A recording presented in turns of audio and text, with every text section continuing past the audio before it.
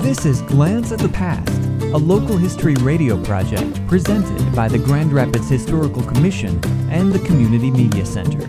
Today's story, Chinese restaurants. In September of 1902, Chan Hoi opened an elaborate Chinese restaurant, the Hong Fa Lo, at Pearl and Canal Streets on the second floor. He brought a cook from San Francisco and an assistant cook from New York, and all the furnishings were imported from China. Besides chop suey, a favorite of Americans, the restaurant introduced diners to many previously unknown delicacies. His various Chinese noodle dishes were extremely popular. Chan Hoi, one of the wealthiest Chinese in Grand Rapids, owned another restaurant in the city and one in Grand Haven.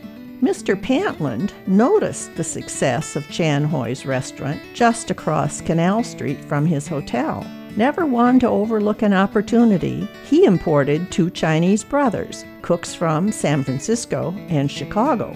They received a separate kitchen of their own over the regular kitchen of the hotel, and there all manner of Chinese dishes were prepared, from soups to chop suey with all the trimmings, noodles, eggs, and so on, including tea at 25 cents a cup.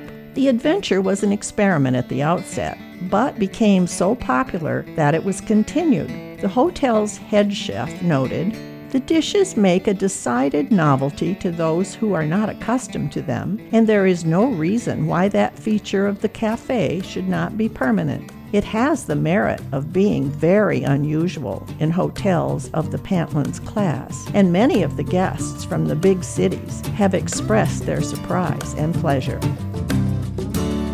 For more information about Grand Rapids history, visit the Grand Rapids Historical Commission website at historygrandrapids.org.